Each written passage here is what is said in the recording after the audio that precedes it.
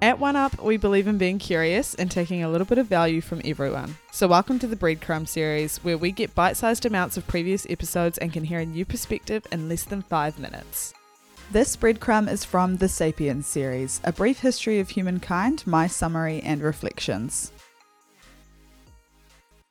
The shared imagination allows people to create social bonds and collaborate and organize themselves. Like, a shared belief is so important. It kind of comes back to what Simon Sinek talks about in Start With Why, is that having that common belief within a community, within a business, is so important for progress and for success. When you all believe in something together, you want to cooperate more for that shared purpose. I think that's why religion has worked so well in so many ways to bring people together, and we'll talk about the impacts of it pulling people apart as well within this episode, but how religion has worked so well, and spirituality in general, to bring people together because they have a common belief around purpose and what they're meant to be doing in this life.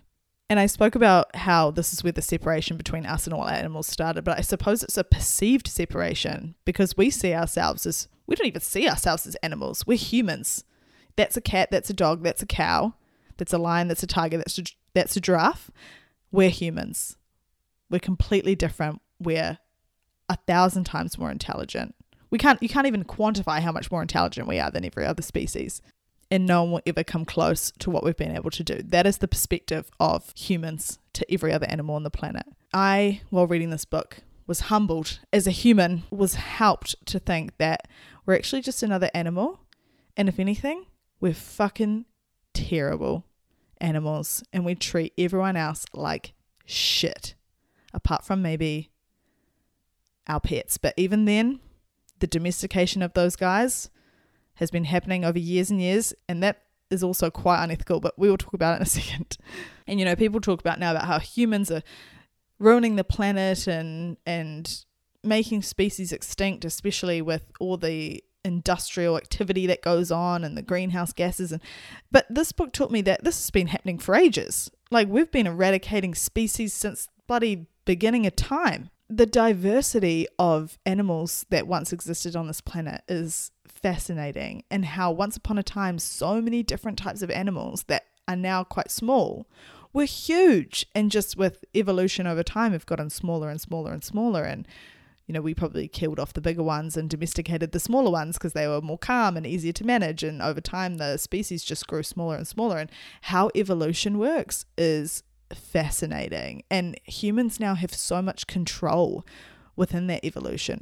We can decide pretty much the fate of any species, and we also decide the fate of ourselves. We have so much control in so many ways, and we choose to abuse that in so many ways as well. But at the same time, can you blame us for that? We have got these incredible, unique cognitive abilities, so to speak, and so much has changed in this world and so much is possible, that why wouldn't we just take everything to the extreme? How are we supposed to know the impacts thousands and thousands and thousands of years down the line? So with these imagined orders that happen within this cognitive revolution, right, that set us apart from every other species, we began to think differently, believe in imagined things. My perspective of it is that there's no good and bad, because everything is both. There is good and there is bad in everything.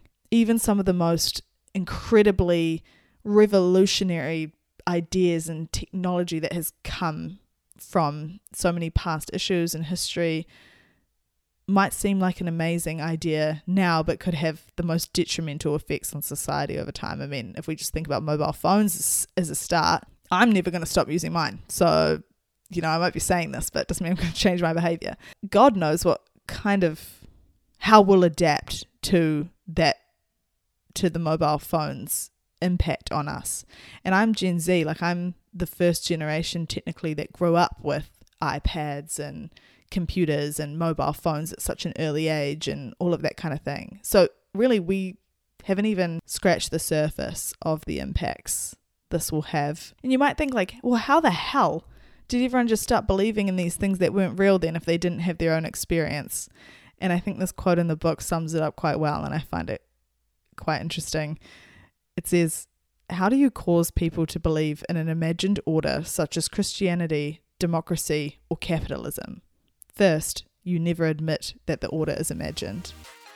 Thank you so much for listening to this episode of the One Up Project. If you want to find more stuff just like this, check out our other apps or follow us at the One Up Project on Instagram or TikTok. See you there.